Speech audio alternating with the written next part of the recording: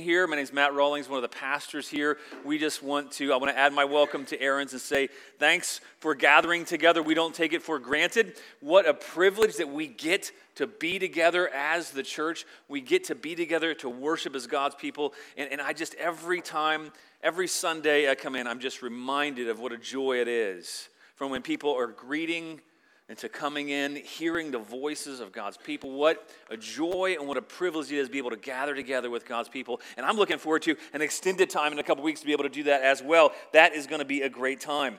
Well, as Aaron mentioned, last week was question 29. I'm not going to reread that, but anybody here want to take a stab at reciting question 29? Oh, all three Pruitts. Okay. All right, go ahead.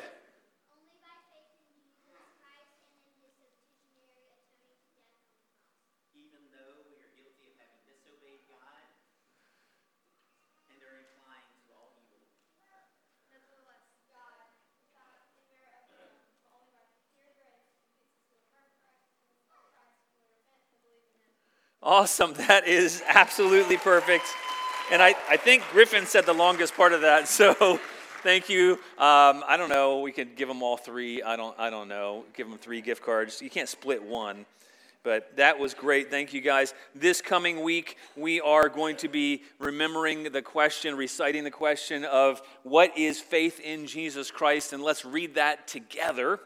Faith in Jesus Christ is acknowledging the truth of everything that God has revealed in His Word, trusting in Him, and also receiving and resting on Him alone for salvation as He is offered to us in the gospel. That is good news. That is what we embrace. And we're actually going to be talking about reminding ourselves, putting on the breastplate of faith, because that's what guards us, that's what keeps us, that's what motivates us as believers. So we'll turn your Bibles to 1 Thessalonians 5.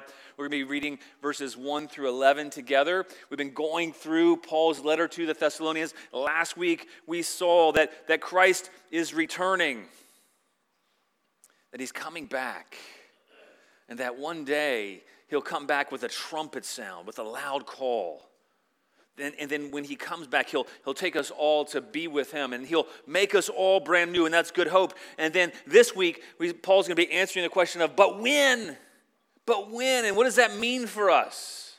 So let's read Paul's answer to that question in verses 1 through 11 together. This is God's holy word. Now concerning the times and seasons, brothers, you have no need to have anything written to you, for you yourselves are fully aware that the day of the Lord will come like a thief in the night.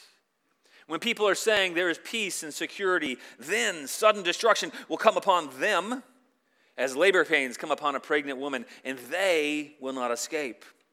But you are not in darkness, brothers, for that day to surprise you like a thief. For you are all children of light, children of the day. We are not of the night or of the darkness. So then let us not sleep as others do, but let us keep awake and be sober. For those who sleep, sleep at night, and those who get drunk are drunk at night. But since we belong to the day, let us be sober, having put on the breastplate of faith and love, and for a helmet, the hope of salvation. For God has not destined us for wrath, but to obtain salvation through our Lord Jesus Christ, who died for us, so that whether we are awake or asleep, we might live with Him. Therefore, encourage one another and build one another up, just as you're doing. Let's pray.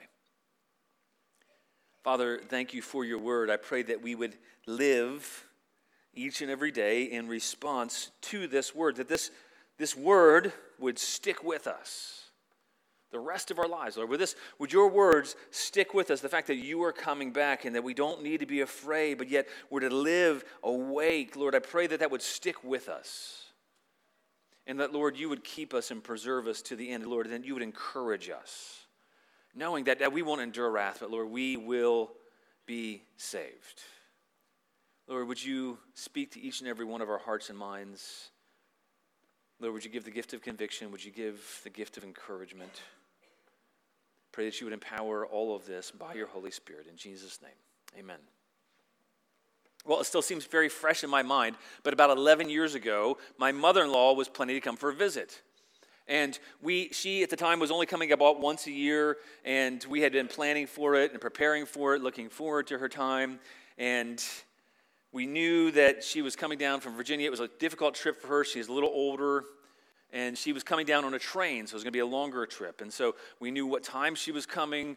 She was going to arrive, I believe, at 4 or 4:30 in the morning, something like that. It was extremely early to arrive. And in Spartanburg, a little further than we normally would drive to go and pick somebody up, not the local airport, but the train station in the middle of downtown Spartanburg, and not a great neighborhood in Spartanburg, by the way. And so we were prepared, we were ready. We had people over that night. We had met with people for dinner, and then we'd stayed up way too late till about midnight. And so I thought, you know what, I've got plenty of time. I don't need to worry about that. I'm going to take a nap. And I set my alarm. And I was certain that I was going to get up at 3:30, and I was going to drive up there, and it was all going to be good. And then I got a call at 5 from a police officer. And I panicked. And he says, "Is this Mr. Rawlings?" I'm like, "Yes." And he said, "This is Officer," whatever his name was. And instantly, everything I'd done wrong came to mind, and then I thought, oh no, what's wrong? And then I thought, oh my gosh, my mother-in-law's dead. All these thoughts went, she's not, by the way, and all of these thoughts just went through my head. I had a panicked moment. And he was very kind. He picked her up. He was waiting at the station with her. It had already been a half an hour after the train, and all the passengers had left. And that I mentioned it was in a bad neighborhood in Spartanburg. And so he'd stay with her, and he dropped her off at the Krispy Kreme.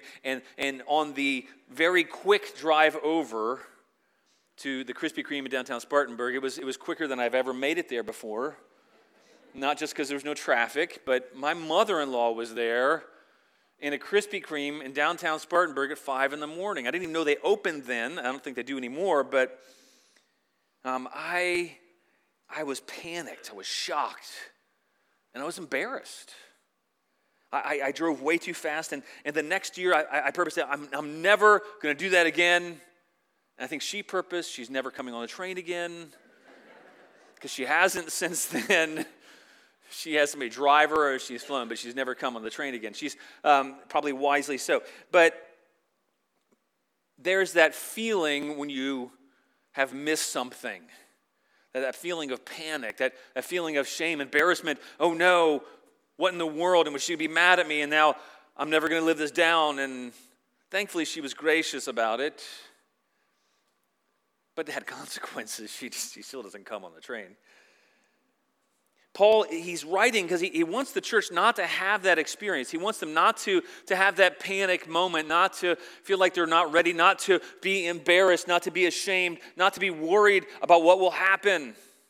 He's not writing here to correct the church. Although if there's some corrective in here, I think that's okay as a takeaway, but that's not Paul's primary purpose. He's writing to encourage the church. He's writing to reassure them and to comfort them. And he tells them something. He tells them, really, the first 5 verses, he's telling them that Jesus is coming back. The day of the Lord is coming. But you don't have to be worried about when. The day of the Lord is coming. But you don't have to be worried about when. And he contrasts 2 groups of people. There is a group, by the way, that needs to be worried.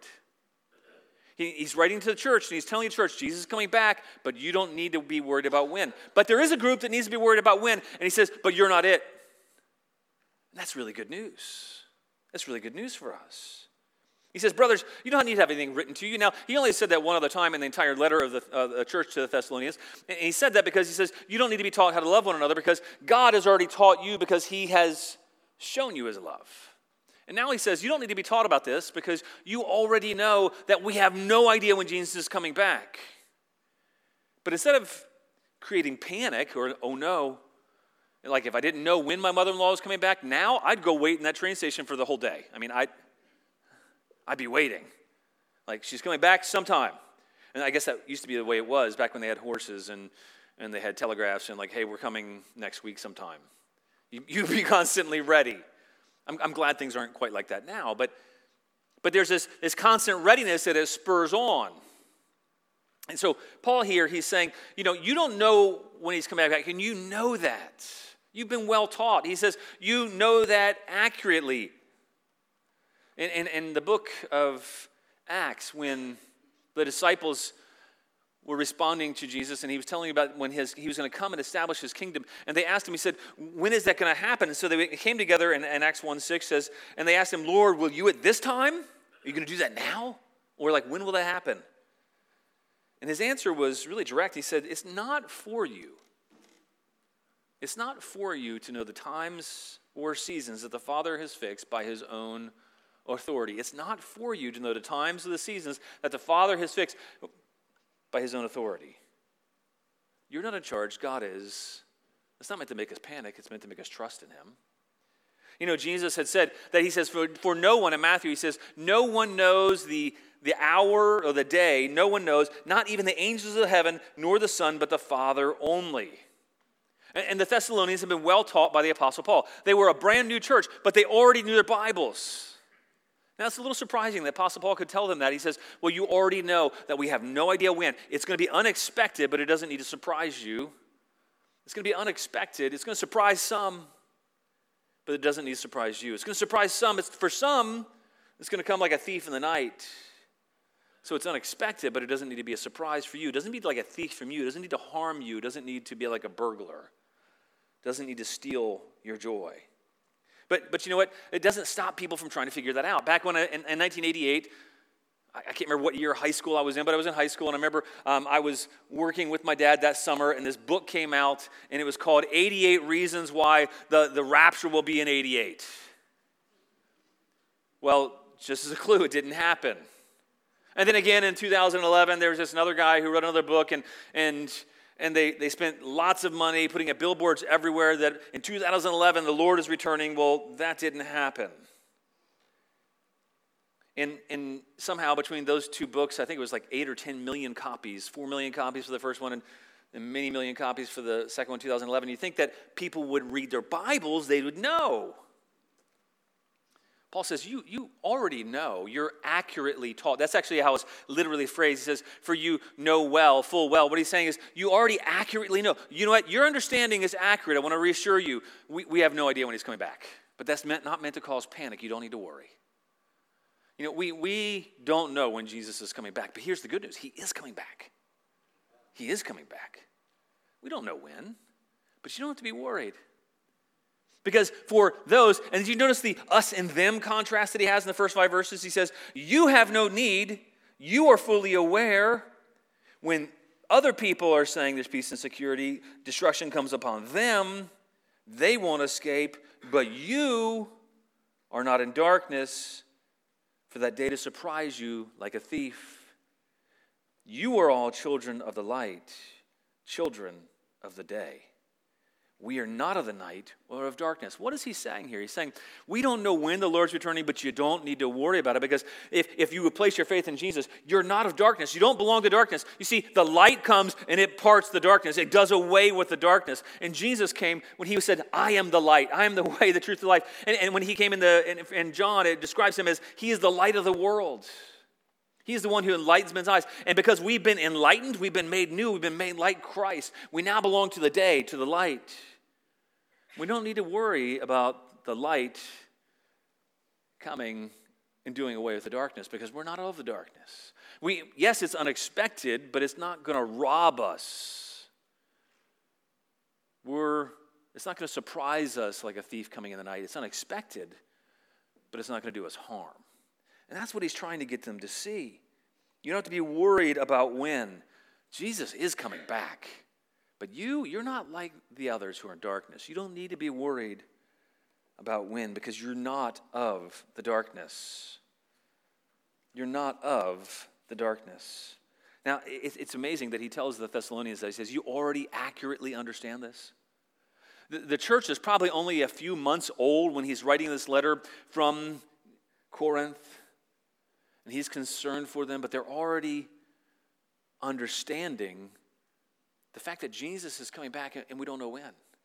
And it's in their minds, it's in their thoughts. And they are concerned about, because they want to be ready. Now, I wonder, do we live with that same kind of awareness? You know, are we as aware of our Bibles as they were of theirs in that day? They were new believers, and yet they already had an accurate understanding of the Lord's return. And I wonder how many people have an accurate understanding of the Lord's return today. But he was confident. He says, you're fully aware of this truth. And it was affecting them. Now, for us, I think sometimes we can get lulled into believing that Jesus really isn't coming back anytime soon. It doesn't really affect us. There is something good about the question that was probably behind this. So the reason why Paul is writing to address a concern that they probably had is because they were keenly aware of the importance of the return of the Lord as part of the gospel message. It wasn't just that Jesus died for our sins, he was resurrected, but the fact that he's returning one day to judge those who are not in him and to reward those who believe in him, to consummate all things. That affected how they lived, how they thought. And they wanted to be ready. I wonder if we live that way, if we think about the fact that Jesus is coming back. And I think we're meant to be motivated that way. We're meant to have this affect us. We're meant to be wondering, how does the return of Christ, how is that to affect how I live today? How can I be ready for that? And Paul wanted to prepare them, and he wanted to encourage them.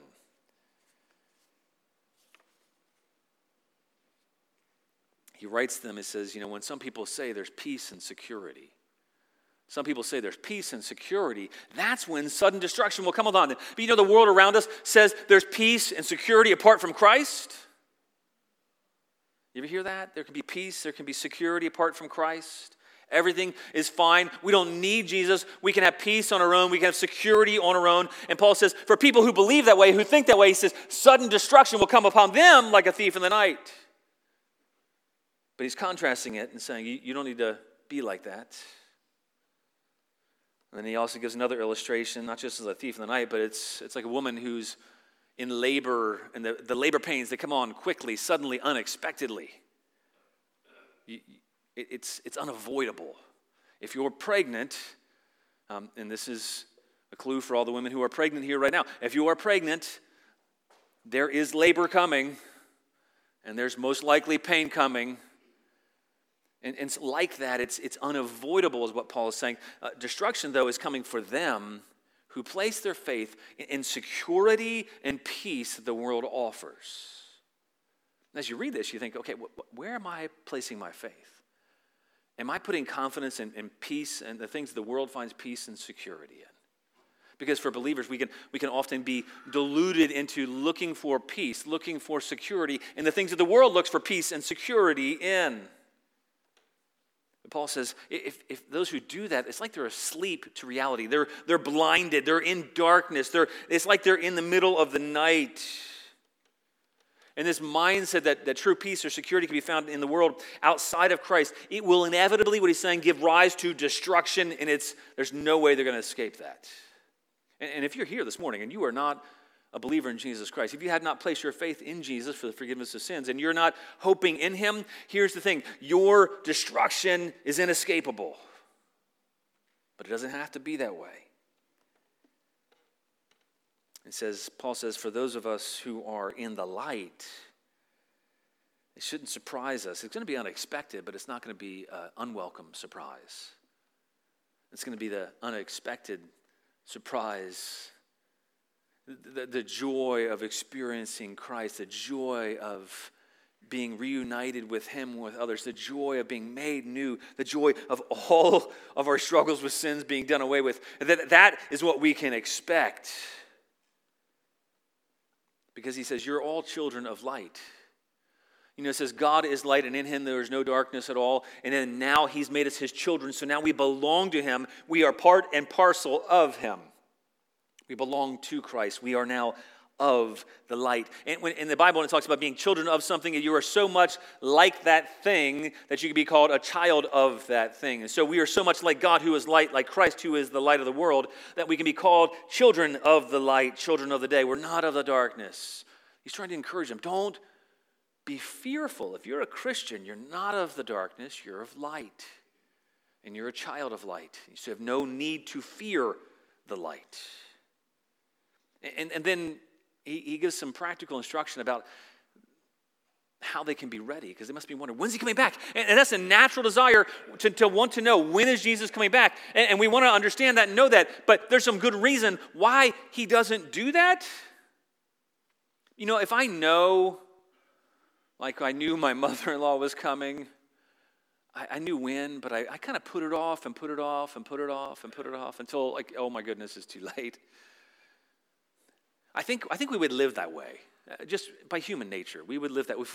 If God says in the year 2320, I just made that date up, by the way, do not go home and tell people that I think Jesus is coming back in 2320. I don't. I have no idea. But if you knew the date, and that's a long ways away, right? That's a long ways away. And if you knew the date was that far out, you might think, man, I don't need to worry about my life right now.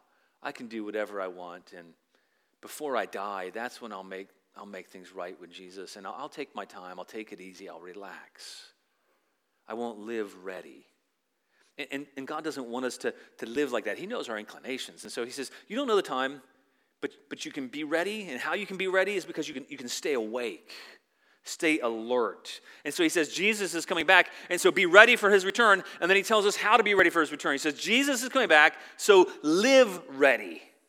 Live ready for his return. Just down the street from me, they built a new fire station, and I was really glad to see that because I know that the response time will not be very long. And it probably won't be very long because I know that firemen are trained to always be ready.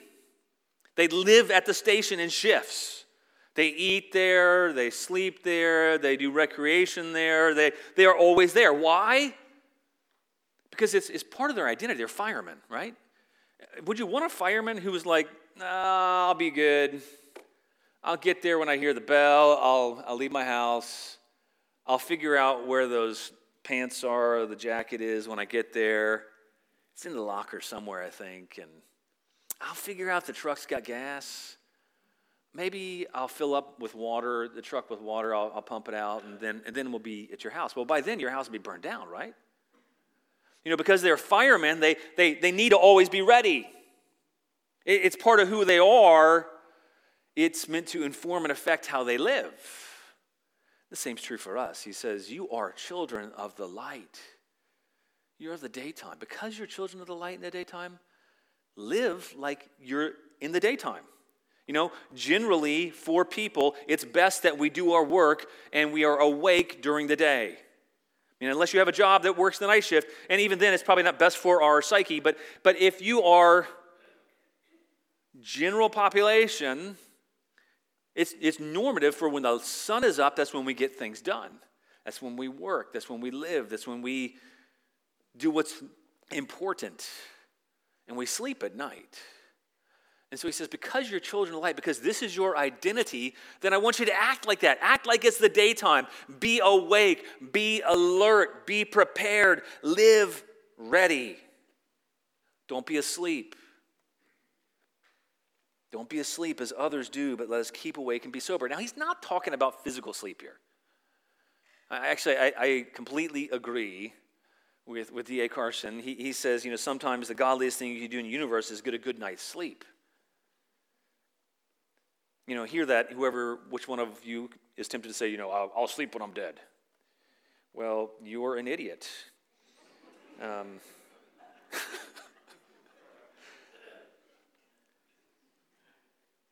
He says, I'm certainly not denying there may be a place for praying all night. I'm merely insisting that in the normal course of things, spiritual discipline obligates you to get the sleep your body needs. It's good for us to rest. It's good for us to sleep bodily. He's not denigrating physical sleep at all. Jesus slept in the middle of a storm. He slept in a boat when all around him was going wrong. He took a nap. He knew what was most important right then. But what he's talking about is, he's talking about the metaphor, so let us not sleep. You don't belong to the night. You're not a nighttime worker, is what he's saying. You're a daytime worker. You belong to the day. You're a child of the light. You're not a child of the night. So live that way. What do you do during the day is you get things done. You You live like it's the daytime. You don't go back to bed. He says, live like you're awake. Keep awake and be sober. Be awake and alert. Don't be oblivious to the fact that Christ is coming back. Live awake to the reality that Jesus is returning, and let that affect how you interact with your kids, with your spouse, with your neighbors, with people at work, with people in school. Are you awake to the fact that Jesus is coming back? Our time here is short. Now, we might live to 80, 90, 100 years old and die before he comes back, or he might come back while I'm preaching this message. We have no idea, but in perspective, our time is very short. It's but a vapor. And so he says, live in light of the fact that one day, the day of the Lord will come, that Jesus is coming back. So live awake and alert to that fact. And don't be drunk. Don't give in to the sensuality of the world. Don't be drunk on the pleasures of the world. He's not talking about just physical drunkenness. He's talking about spiritual state. Don't fill yourself up. Don't be drunk on the pleasures of the world, but stay awake, stay alert, be sober. Don't be clueless. Don't act like the others. He mentions at the beginning that peace and security can be found in the things of the world. That's being drunk. It's not a sober way to live. How are you living? Are you living sober? Are you living awake to the fact that Jesus is coming back and peace and security are found in him and him alone? Or are you asleep to that reality, and are you living as if the peace and security the world seeks after are where we will find peace and security? He says, don't be like that. Be alert, be awake, be sober. The world is asleep to the return of Christ, and they're going to be shocked. And it's going to come like a thief in the night, and it's going to take everything from them. The world's asleep because they're in the night, blanketed by darkness. And so, of course, they're going to be asleep to Christ's return. And they're going to be embarrassed. Of course, they're drunk with the things of the world. Of course, they seek to drink in the pleasures of this world. And they're in a stupor, oblivious, drunk on security and peace that the world offers because they're living in the night. But he says, since that's not who you are, that's not your identity. You know, I've got another friend, he's a member of a SWAT team, and they go regularly to train. And it's not for any, they're not training for a specific event, but they're training because they need to constantly be ready. They know something bad's going to happen because that's their job. They just don't know when, so they're training for that. Firemen, they know that a fire is coming. They don't know whose house is going to catch on fire or when it will catch on fire, but it's going to happen, and so they're living ready. He says, so since you belong to the day, your children of light, he says, what does it look like to live this way? As Christians who are the light, he says, be sober. Let us be sober. At night, it's hard to recognize things. Can't see clearly when we're in the dark. I remember a bunch of us 18-year-old guys, I was going to say boys, but that's not accurate, it's men. So a bunch of us 18-year-old men, we were out on a camping trip, and we had forgotten to take flashlights with us. It was a several-mile hike in the woods to get to the place. We got there in the light, and then we made camp. But we had made plans to meet one of our party back at where the car was several miles back at a certain time to show them where the campsite was. But we forgot our flashlights. And this is before cell phones with flashlights existed.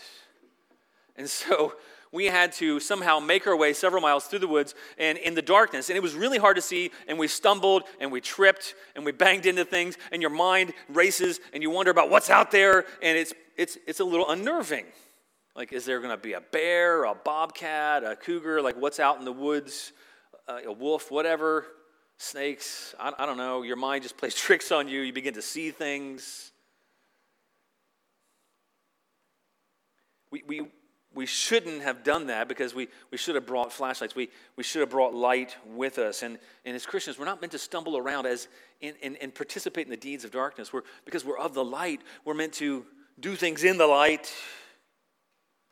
We belong to the day. We belong to God who sees things for what they really are. And so he says, I want you to be awake to things for what they really are. Be awake to the fact that this world is passing away. This world will one day be judged. The people around you who are in darkness, they seem like they're saying, oh, there's peace, there's security.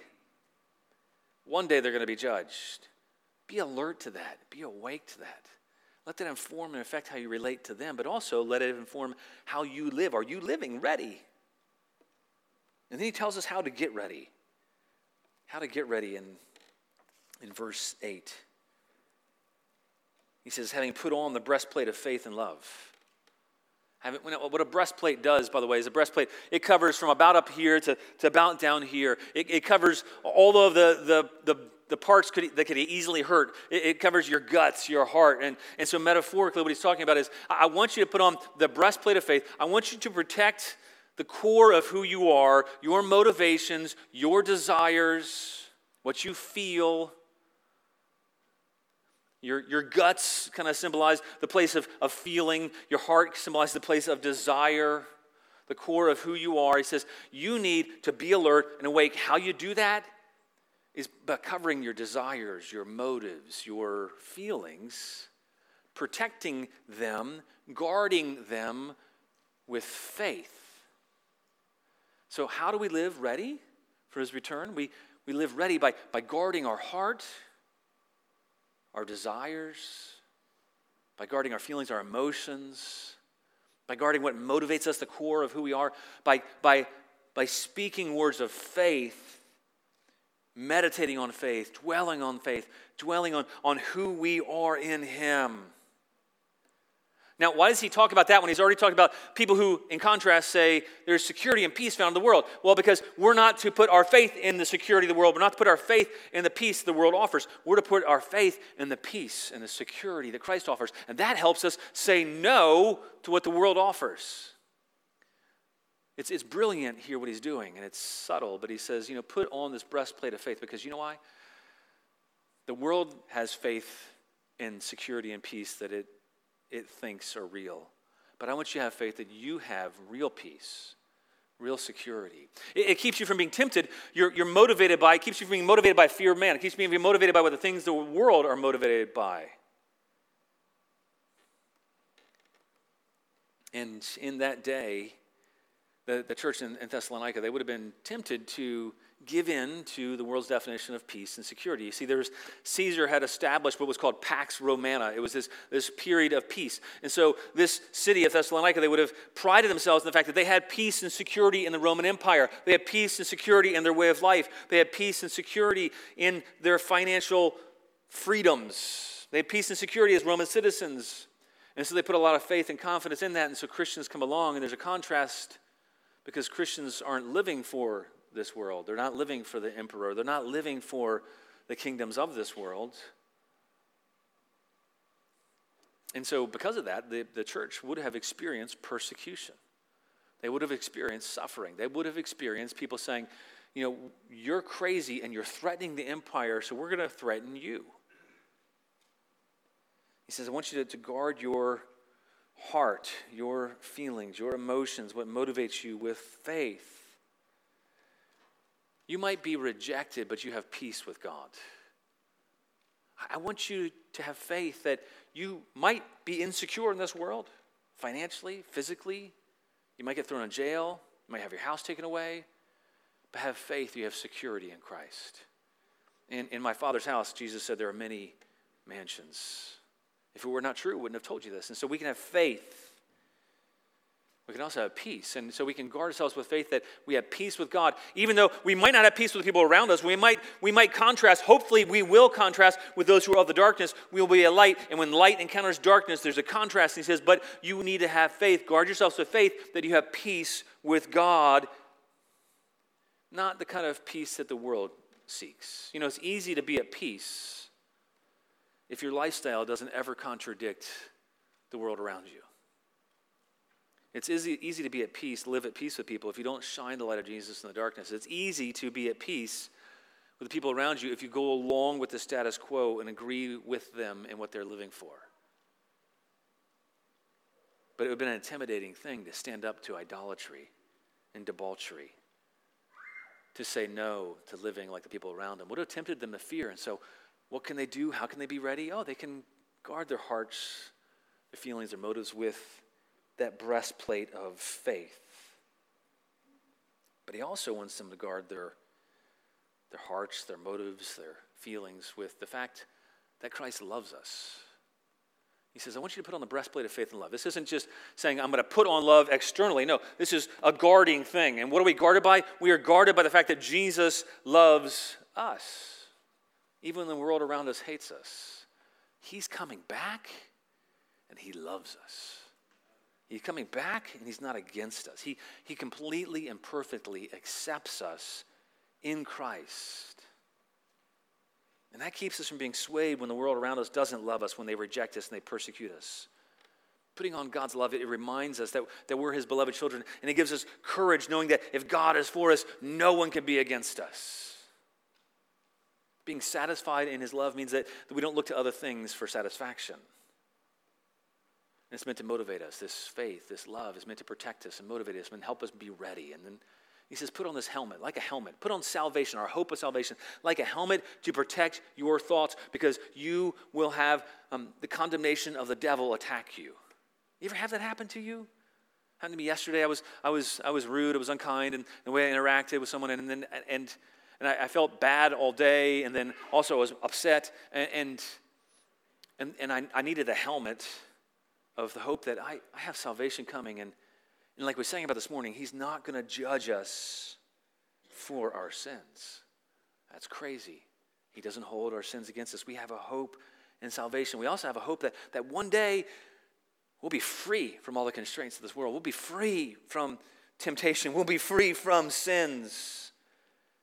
And Paul wants the believers to be ready, and then he doesn't just want them to be ready by putting on faith and hope and love. He wants them to be ready by encouraging each other. And so he says, Jesus is coming back, so be encouraged and encourage one another. Jesus is coming back, so be encouraged and encourage one another. And what he gives us to encourage one another with is really what we sang about this morning. He says, look in verse 9. He says, for God has not destined us for wrath. Be encouraged. God has not destined you for wrath if you have placed your faith in Jesus. Be encouraged. But, he says, you've been destined to obtain salvation. And here's the other good news we encourage each other with. Not through what we do, but through our Lord Jesus Christ. Be encouraged. You've been destined.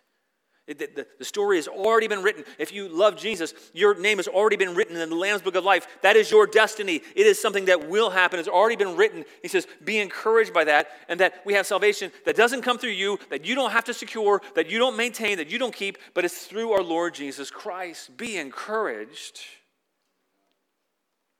because he died for you so that you might live.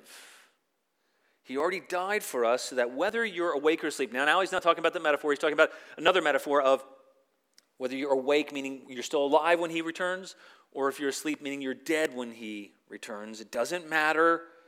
He's died so that either way we might live with him. He's died so that either way we might live with him. You know, there's all kinds of fake news in the world around us. This is not fake news. This is great news. He's not destined us for wrath, but we're going to obtain salvation. Not only that, we're going to live with him. I was texting back and forth with somebody this week. They were asking about communicable attributes of God, and is God's eternality communicable? And I'm like, well, yes, but no, but yes, because when we're joined to Christ, we now have eternal life in him, with him, forever going forward. No, in not eternity past, but yes, going forward. Now he gives us his own life. That's meant to encourage us. That's who we are. And these truths are not just meant to be niceties. They're meant to affect how we live on a daily basis and what we live for, and how are we living ready? Are we living actively? Are we living anticipating that? Are we living aware of that? Does that affect our job choices? Does that affect our choices of what we watch, what we do, how we interact with people? It's meant to. And then it's also meant to give us encouragement and hope. And then, you know what I love here is that it says, do that with one another. We are not meant to live alone. If you're not in Christian community and you're just visiting here, I would encourage you, if you're not going to join here, go somewhere else. But if you are going to be here, then be here, join here, be a part, go to a small group, because we need to be encouraged. He says, therefore, encourage one another and keep on doing that. But that's just encourage. He says, build each other up, help each other grow. We only grow as we're in community with each other. And we communicate truths about God's word and remind ourselves, hey, you know what? I know you're really discouraged right now with your sin, but you need to know that Christ already died for that. And that he's not going to count that against you because he already counted it against Christ. God's not going to count your sins against you. And here's the wonderful thing. You're going to be made new. You're going to be with him. And you're a child of the light. Yeah, you're tempted by darkness, but what you need to do is put on faith, put on love, and you can encourage each other, and you can help each other with how to do that, how to put on faith, how to put on love, how to put on this helmet of salvation, how to think right thoughts, how to take every thought captive and submit our thoughts to the lordship of Christ. That's what we need to help each other with. The question is, does our faith in Jesus motivate us? Does the love of Jesus and the love of Father motivate you? Are you in the darkness? Are you in the light? Are you sleeping through life? Are you oblivious to the realities of this world?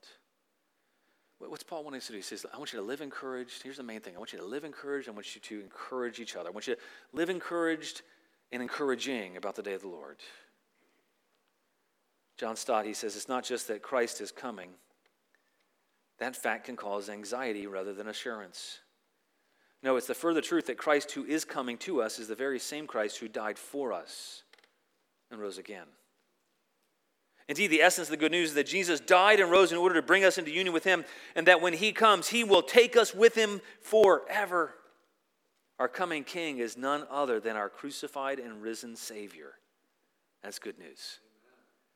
We therefore have absolutely nothing to fear. On the contrary, we may be certain that nothing, neither death, nor bereavement, nor judgment, can separate us from him who died to bring us to himself. Therefore, comfort and encourage and upbuild one another with these words. When you see somebody tempted to live for the things of the world, encourage. When you're struggling, when somebody else is struggling, build each other up. Point each other to live for what matters. Point each other to faith and hope and love and salvation. Amen? Let's pray. Father, thank you for your word. God, I pray that you would encourage each and every one here who knows you with the reality that we are not of the darkness. We belong to you. We have nothing to fear. And that, Lord, you would enable us to put on faith and hope and love, that you would also give us encouragement with the truth of the fact that you died so we might live. And Lord, help us encourage each other. God, I pray for those who do not know you, that they would repent and believe in you, so that they too may say that they become children of light. God, I pray that you would give joy to each and everyone here, the joy that Philip talked about earlier today, Lord, the bliss of the glorious thought that my sin, not in part, but the whole, has been placed on Christ. And now we have life forevermore. Pray these things in your name. Amen. Well,